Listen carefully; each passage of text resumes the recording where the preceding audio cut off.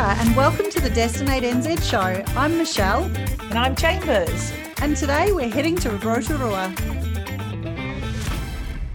Ah, yes, the mud pools and the geysers. And we're going by night. I know. It's a very exciting tour. Yes, so our interview today is with Sean Marsh, who is the General Manager of Sales and Marketing at Te Puia, which is one of, I guess, the iconic attractions in Rotorua. Yeah, it would be. Even more so now with their new tours. Yeah, and I think Sean mentions that they were 96% international. So, of course, they've had some major challenges over the past wee while, having to what's the word I'm looking for? I don't want to use that P word, reimagine their business with the domestic market. So it's great to hear what they've been up to and some of the things that have been happening. And of course, as Kiwis, it is one of those activities I think we should all be ticking off because it is pretty special. I agree. And I think they've learned that. And not to give too much of the podcast away, but he definitely refers back to the connection that the Kiwis are building now they're coming through the tours and visiting. Yes. Hey, now, Chambers, you were in Christchurch on the weekend. I was. What a lovely warm city that was. You got to see a nice little cricket match, I understand. I did. I got to watch the Black Clash and it was very entertaining. I'm really glad. I would buy tickets to go again next year. Oh, good. Yeah, I think I have to say I watched it on TV and I'm not a fan of the ACC commentators. And I know that might be a little bit controversial to some of our listeners, but I just didn't find them funny at all. And I was thinking of you sitting there in the crowd thinking, yes, you are definitely in the right spot watching this game. Yes, 100%. Yeah, it was great. Really enjoyed it. And go Geordie Barrett. Yes. Go Geordie Barrett. Yeah, no, it was good. I was actually hoping the cricketers would win, so they did, but I was cricket this year. Oh, were you? Yeah, I might do rugby next year. Who knows? Oh, yeah, fair enough. Yeah. No, well, you'd expect cricket to win, but what I didn't realise is that the rugby team had some cricketers or old cricketers playing on their team as well. So, but I think it was mainly the rugby players who did well. So it was great. Yeah. Good fun. It was good fun. Yeah. Well, great that you got to go to Christchurch and see something new and have a great weekend. And we'll look forward to this episode with Sean. Yes, and thanks. Look forward to it. Kia ora, Sean, and a huge welcome to the Destinate NZ show. I think we should probably call you a long-time listener, first-time caller. Totally.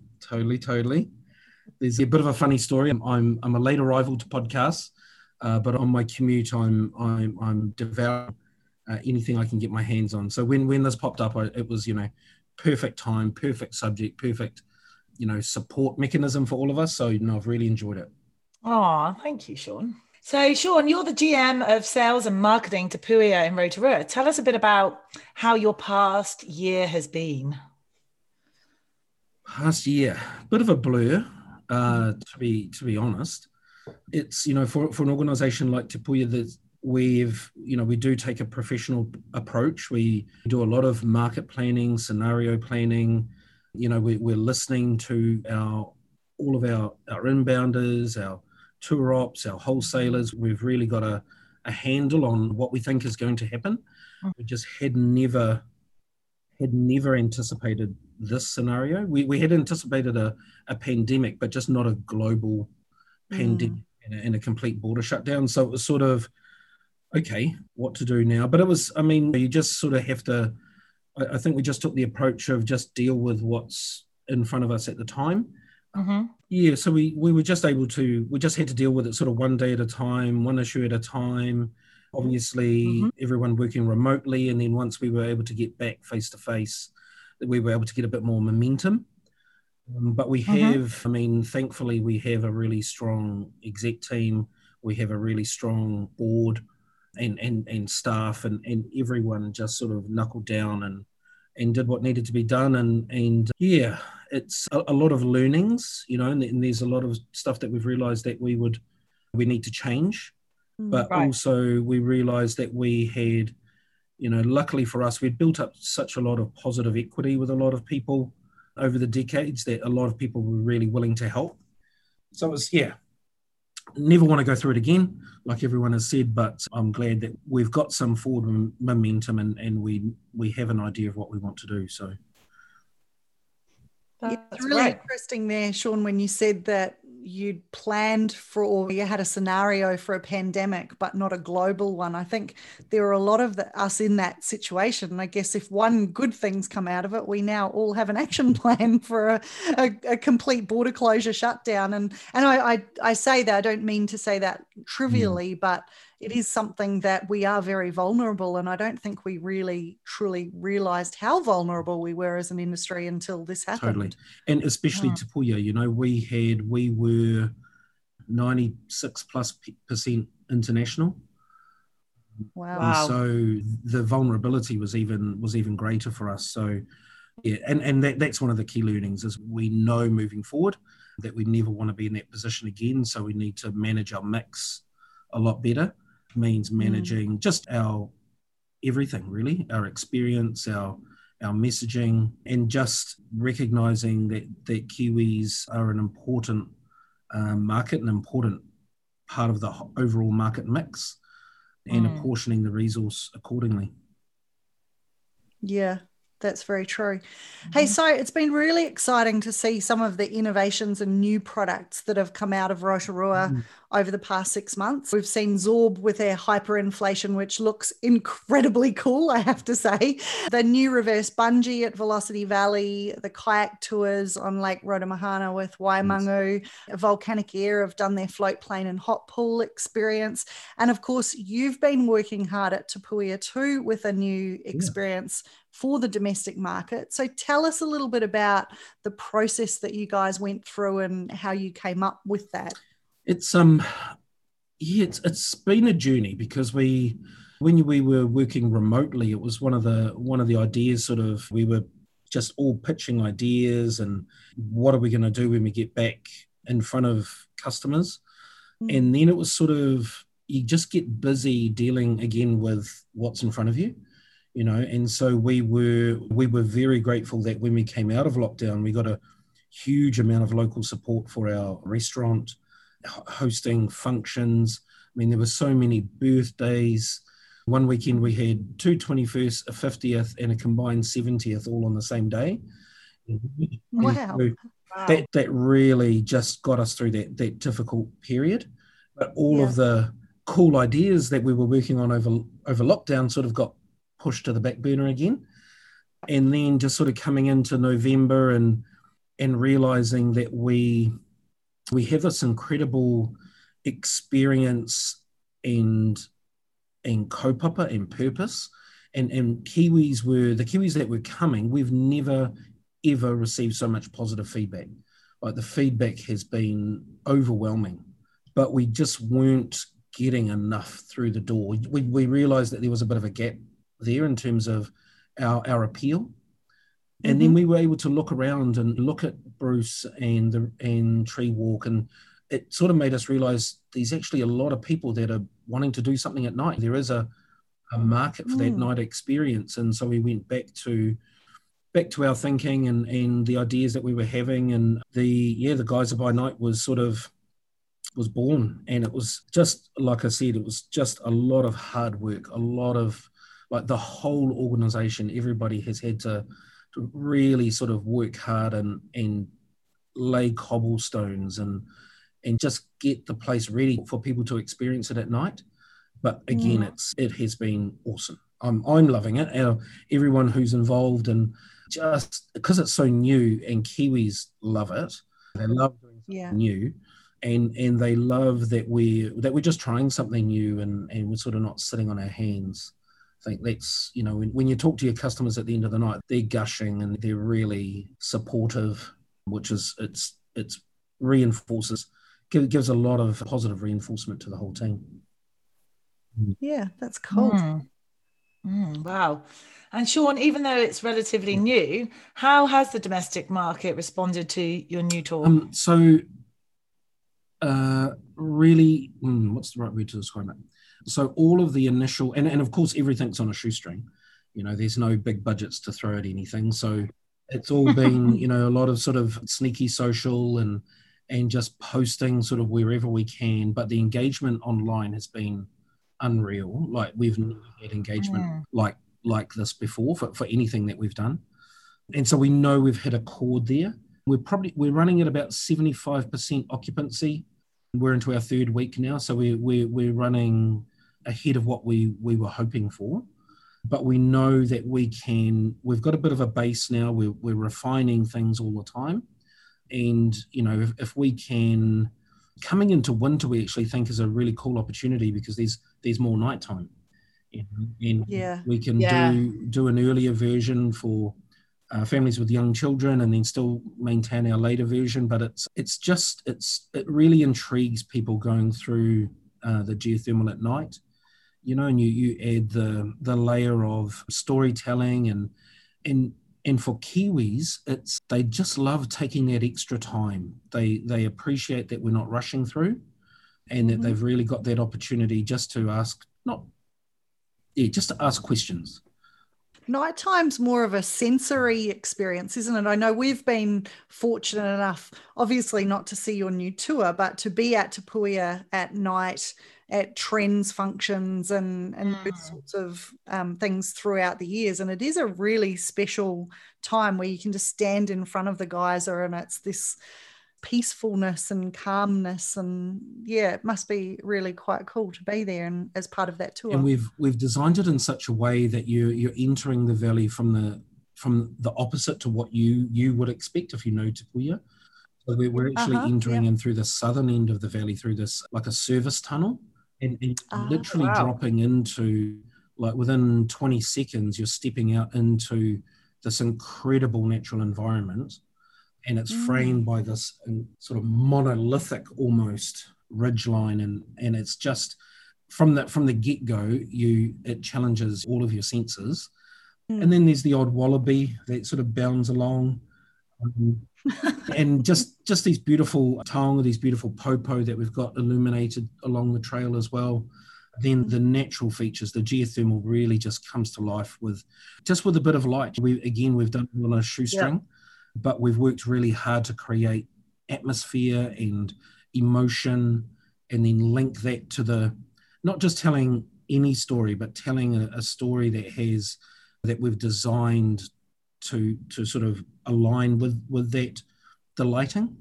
It really it takes people on a journey. It's cool. And a little birdie has told me that you also get to try one of the best steam puds ever.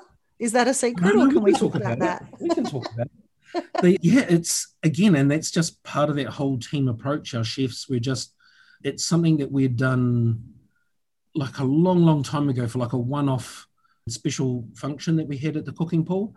And basically it's something that it's a little sample. It's a dessert that's really sort of famous out on the East Coast, kaingawaru. I mean, it's a cornmeal base with kumara, but we've also mixed in a bit of banana and butterscotch for sweetness.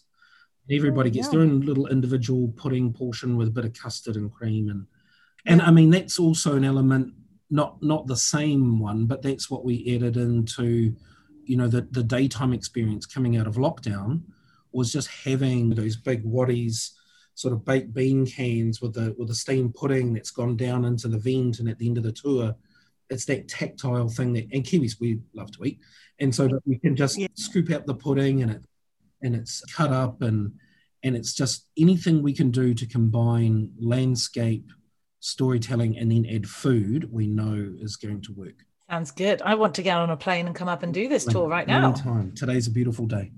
It sure is. And so, Sean, what are the key differences that you've noticed between a mainly international market versus the domestic market? Late booking. That's for us, that's just where that was probably the hardest thing to get used to, is sort of starting the day and looking at the day sheet and going, where is everyone? And then 15 minutes before we open, all of a sudden you're flooded with all these online confirmations. And even for our night tour, we can start the day with one booking, and from sort of 4 p.m. till sort of 8 p.m. we fill up. And that's just us having to get used to a new behavior and be ready to take the risks, to believe in ourselves, believe in our experience, and just, keep the offer out there. Yeah. What I do love is all the Kiwi accents.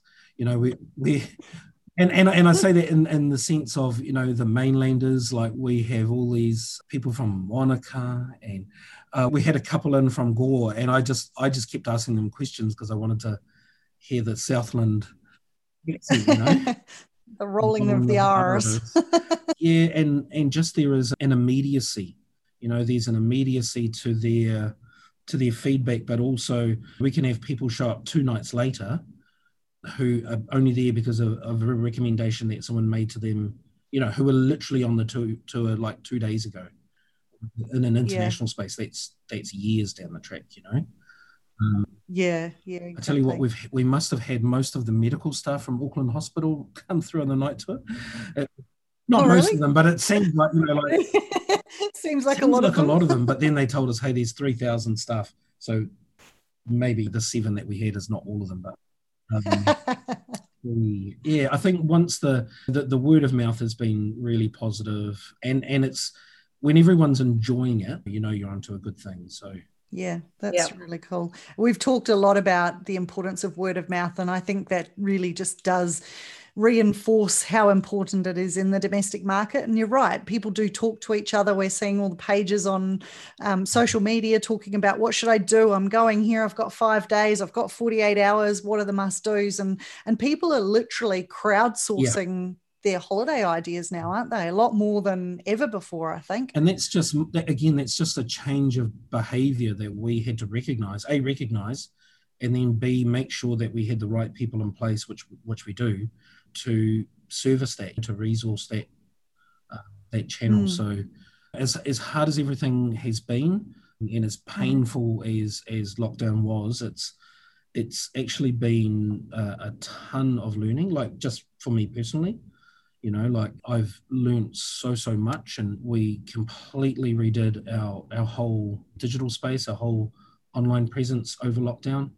We've got our Ahua Gallery, so our gallery of taonga that our students and our masters make is now fully available online, which it's never been before. So we've achieved a lot, but again, we recognise we just have to keep chipping away at it, and the same with innovation. Like we just have to keep going. There has to be other ideas, because who knows what's around the corner with borders. So there's no rest for the wicked. We're in it.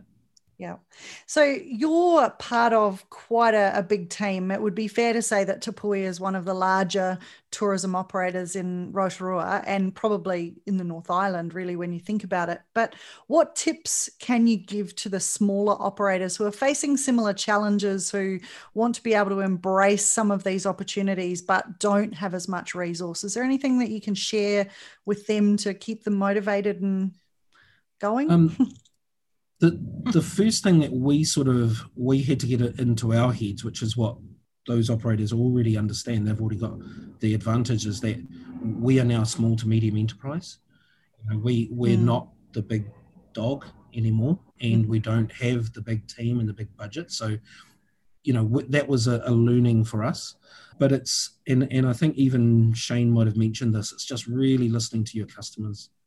Really just looking after them, giving them the absolute best experience, and then following up with some really cool, or just asking them about everything, and they'll tell you.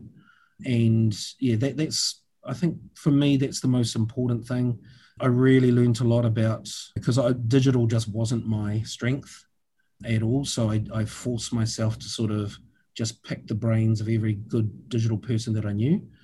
And so now I'm not that guy anymore. I'm not that complete sort of dunce, but really understanding what the analytics are telling you from your own website and your own social, and what's the word?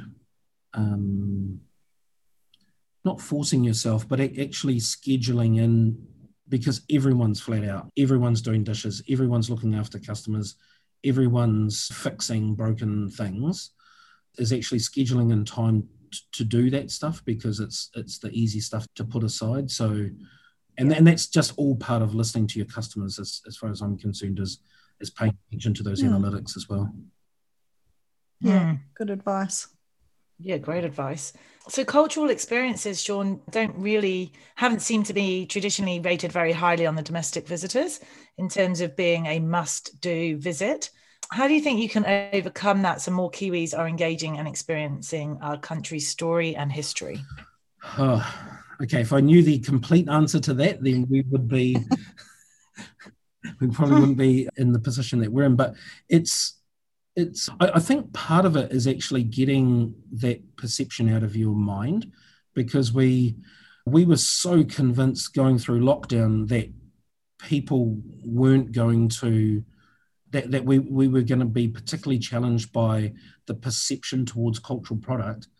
But it hasn't quite, there's an element of that, but it just depends how you approach it. So what we realized early on was that if you can engage the kids, then that's your window and your opportunity.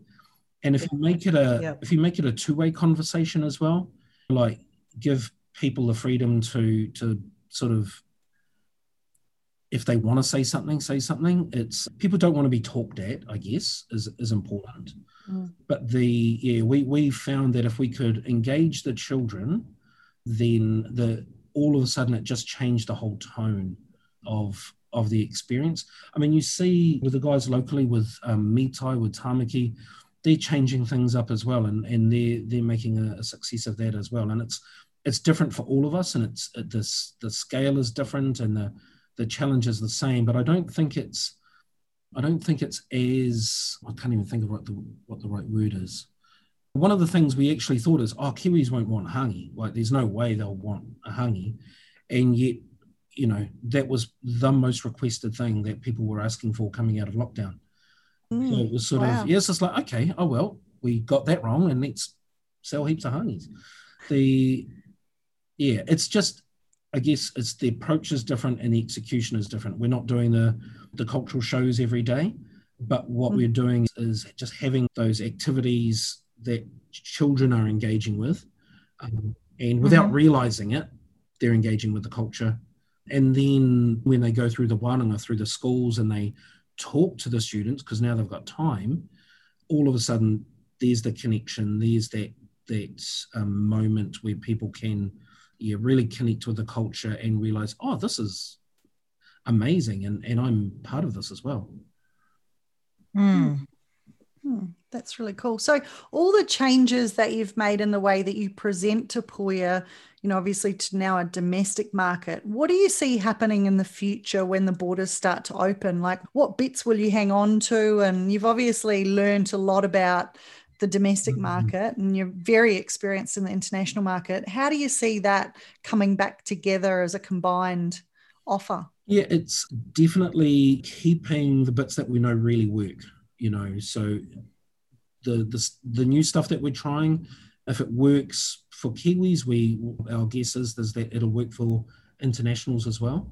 And it is a priority for us. We don't want to displace that domestic momentum in that domestic market. So they'll have to, and we're talking about it now, it's like, how do we, like Te Pō was our evening hangi and concert, that was a must do for a lot of tour ops. So we want to make sure that we bring that back, but then we don't want to displace the local market that are enjoying the hangi buffet dinners. Like, I think it's just about, and Hobbiton do this really well, just managing the flows, managing the mix. And I guess, we'll know more as we sort of start to get, and because it'll take a while, even once the borders reopen, there's that whole mechanism, of international travel that has to gear up. And so it's going to be a step-by-step process for everyone. So, and again, we'll just listen to our customers, and we will, I'm sure, we'll come out of this actually in a better position.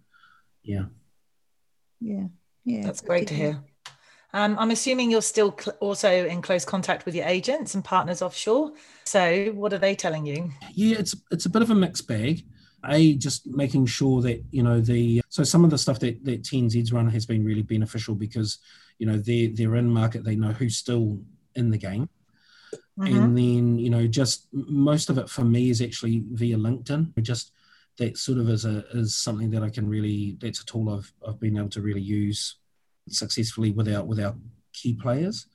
And most of them, I mean, the story is, you know, New Zealand is so high on the desirability list, you know, and it's just a matter of making sure that there are those processes in place, that they understand what those are and when the borders will potentially reopen. And so, yeah, we're just, trying to just reassure them actually that we'll be here.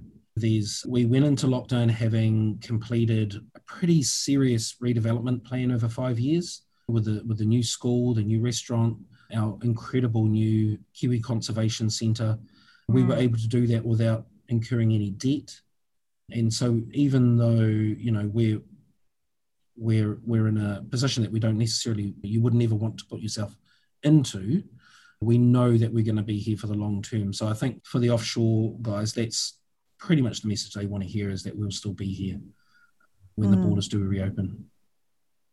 Yeah, definitely. And as you look around the tourism industry, what have you been most impressed with over the last 12 months? Just how everyone is supporting people. Just there's been an incredible amount of change, and just we are a small community, and everybody there's just been a lot of love and aroha that's been flowing around, I think, and people taking a really genuine interest in how you are as a person. And it didn't surprise me, but it was, and I mean, I was literally just thinking about it on the way into work, like, you know, it was 3 months into lockdown. Oh no, not 3 months. It was about 2 months into lockdown before it actually hit me, before the actual trauma of it sort of collided with me one night. And so it was, and then literally, I don't know how, but mates knew to give me a call and just sort of talk through it and just chew the fat. And so that's what I've loved seeing, is just how supportive everybody's been of all of us as just people. I remember that moment when it hit me. It was it was a very clarifying moment. Not one I ever really want to go through again. So, no. And as a guy, you know, like I'm sitting there howling at the moon going, what is this? What is this thing that I'm feeling? Is this emotion? Oh my God. Yeah.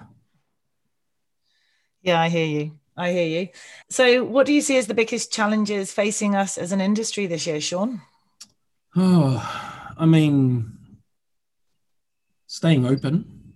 I think just for a lot of people, the summer for us has sort of probably been a bit shorter than we would have otherwise wanted, which just means we have to innovate more and just have to try new and different ways.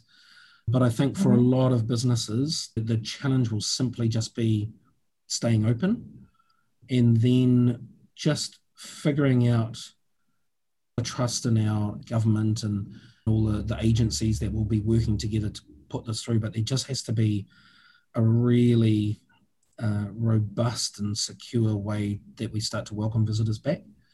I think that once we sort of put into practice, then the real momentum will start to build. Yeah, but I honestly, the biggest challenge will be just for people to keep the doors open until that happens. I agree. Well, on that note, we're nearly at the end of our chat, Sean, and I know that we do a quick fire round at the end of each interview, and you are no exception. I've got some questions here. Are you feeling up to that? Okay, here we go. North Island or South Island? Yeah, Tika Maui, North Island. Mountains or ocean? Definitely ocean. Kiwi or kaka? Ooh, kiwi. I love the kaka, but I'm going to say kiwi. Geysers or mud pools? Geysers. Favorite place in New Zealand? Rakiura, Stewart Island. Oh, that's a good choice. What's the best tourism experience you've ever had? Oh my gosh, I've been thinking about this for maybe the Kiwi encounter on Stewart Island. Like, honestly, and I can't remember what the name of the business was, but that was a turning point for me, just doing the kiwi spotting down in Patterson Inlet, going out at night, and that was superb. Yeah. Wow. That sounds amazing. And you saw kiwi? Oh yeah, like we were run over by them. It was, wow. Wow. That sounds amazing. So what's your favorite place in the world?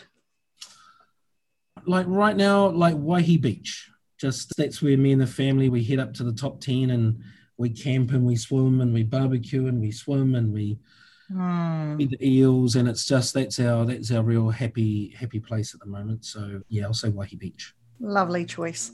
And what's one word that you never want to hear again? Great question.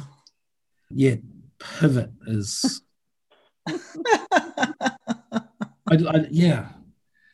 Yeah. Or actually, maybe alert level 1, alert level 4, something like that. Anything to do with alert levels. Yes. And finally, what's your do something new for 2021? Now you've got me. I really love going out to Waimangu, and I'm really keen to see, just because I know like doing things like doing the kayak tour would be so different to being out there on the boat and sort of surfing, stand up, wakaama, that's my gig. So I think just going out onto Roto Mahana and seeing it from a kayak level would be really cool. Yeah. And I've got to put a plug in there for Dave. So yeah. We'll get Dave on the line. I think you'll be able to manage to tick that off somehow. Well, Sean, thank you so much for joining us today. It's been great to have a chat about what's happening at Te Puia and how you guys are handling things and coping up there. And it's, as I said earlier, it's great to see the innovation coming out, not only from you and your team, but the whole of Rotorua, really. I think there's been a major step up from a lot of the operators there just to do something new themselves. And so, yeah, it's been really exciting to see, and long may that continue. Absolutely. And we really just take our hat off to everyone in the tourism industry, but also our friends here in Rotorua, because they're the inspiration for us. You know, when we see that they're doing all these new things, that gives us the confidence to go out and sort of step outside of our comfort zone as well. And because for such a traditional, long-standing business, that's harder than you would expect to do something different. Yeah, so they've been a real inspiration for us. So we're awesome. We love it. And I think that collective effort just helps put Rotorua on the map en masse. So it's not just one or two of you talking about new things. All of a sudden there's a real reason to come back and visit. So well done to all of you. Yeah. Thank you so much, guys. You're doing a great service. So yeah, thank you for the opportunity. I was a bit nervous actually, but this has been great. You're fine. You're a natural. Okay, we'll see you later. Thanks, Sean. Well, that brings us to the end of another Destinate NZ show, and really enjoyed that interview with Sean Marsh from Te Puia. If you did too, don't forget to go on to Apple Podcasts and leave us a 5-star review. Or you can just drop us a line on Facebook or Instagram at Destinate NZ, or via the website at destinatenz.com.